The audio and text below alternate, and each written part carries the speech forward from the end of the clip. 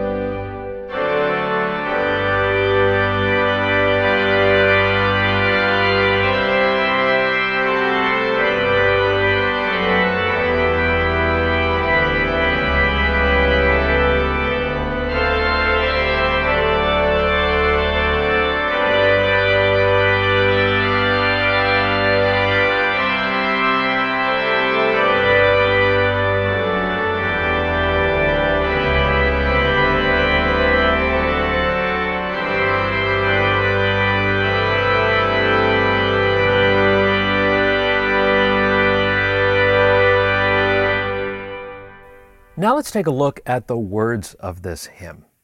Amazing grace, how sweet the sound that saved a wretch like me. I once was lost, but now am found, was blind, but now I see. 'Twas grace that taught my heart to fear, and grace my fears relieved. How precious did that grace appear, the hour I first believed. Through many dangers, toils, and snares I have already come. 'Tis grace hath brought me safe thus far, and grace will lead me home. The Lord has promised good to me. His word my hope secures. He will my shield and portion be as long as life endures. Yea, when this flesh and heart shall fail, the mortal life shall cease. I shall possess within the veil a life of joy and peace.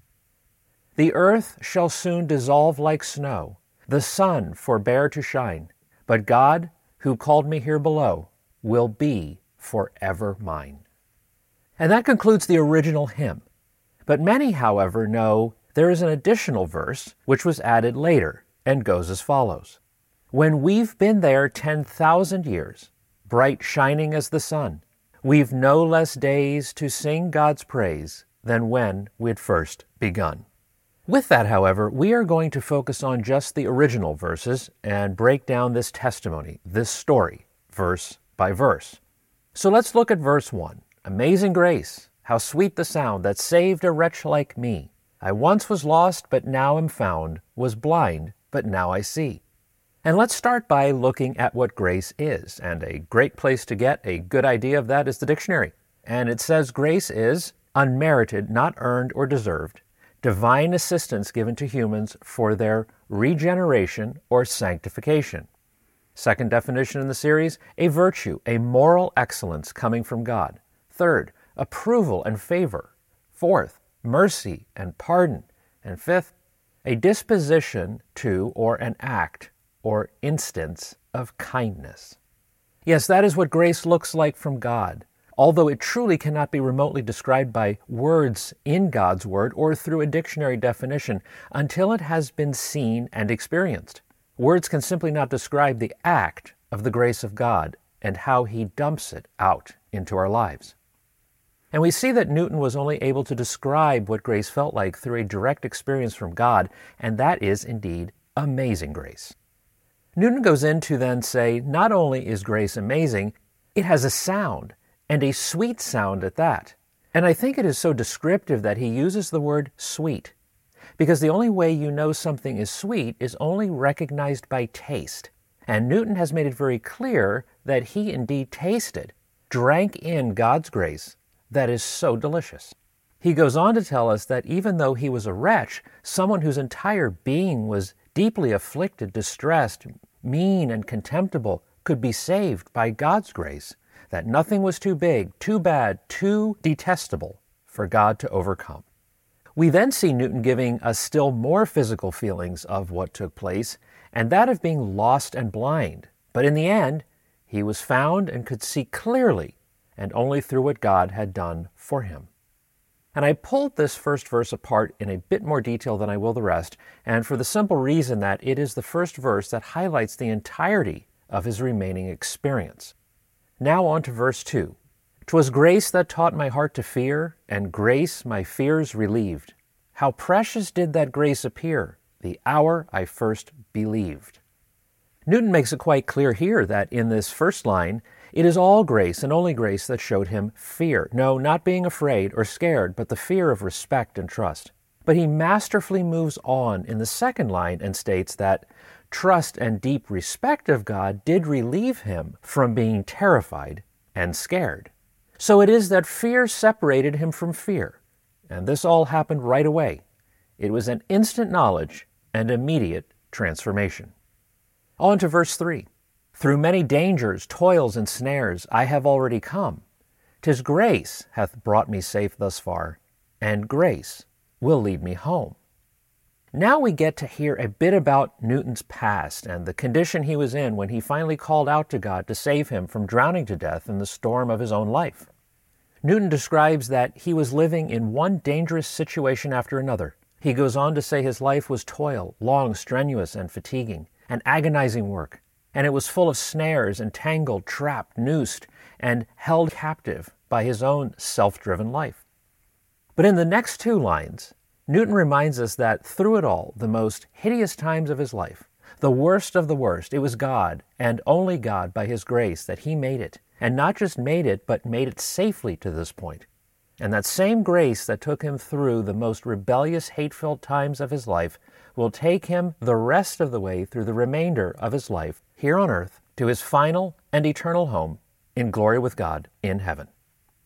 Looking now at verse 4, "The Lord has promised good to me. His word my hope secures. He will my shield and portion be, as long as life endures." And the wording of this verse is quite direct. Newton makes it very clear that God has indeed promised good in his life, even though he initially wanted nothing to do with God. And he continues further by saying that God's word affirms the hopes he has in God and the hopes of eternity in perfect freedom from all that was.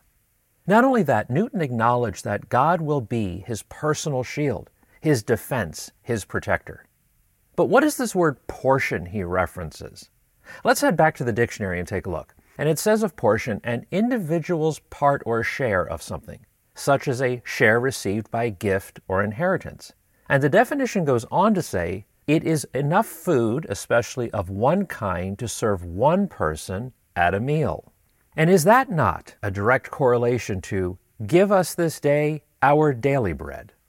So Newton is telling us that not only is God his ultimate protector, his armor, but Christ is his gift, his inheritance through salvation, and is the provider of all the sustenance he needs each day, and is always given just the right amount. And for how long? As long as life goes on, a life without end.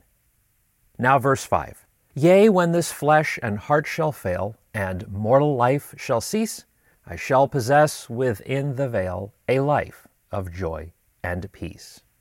And here Newton starts off with a word we typically only recognize as yea or nay, as in yes or no. But in this case, the word yea means bigger than what I have told you so far. When I get old and my body begins to fail, and then when my life ends here on earth, I will have with me, under the authority of God and within my renewed heavenly body, an eternal life of joy and peace. And now for the final verse, verse 6.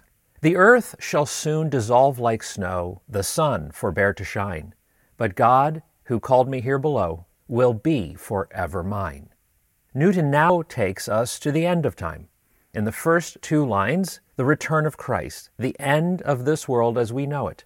And we have confirmation of this from both 2 Peter 3 and Revelation 6.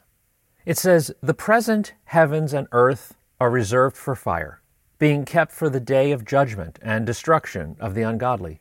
And the day of the Lord will come like a thief. The heavens will disappear with a roar, the elements will be destroyed by fire, and the earth and everything done in it will be laid bare. There was a great earthquake. The sun turned black like sackcloth made of goat hair. The whole moon turned blood red, and the stars in the sky fell to the earth." But through it all, the chaos of Newton's past, the chaos of the end of times, Newton declares that he is certain he was called by God here on earth, and that he is securely grounded in salvation by faith through the grace of Jesus Christ. God loves reforming wrecked people, angry people, spiteful people, and people that have gone off the deep end. God loves reforming those vehemently opposed to him, and he will use that over-the-top anti-God passion to come together as a good passion, God-honoring passion, and all to serve others for the glory of God.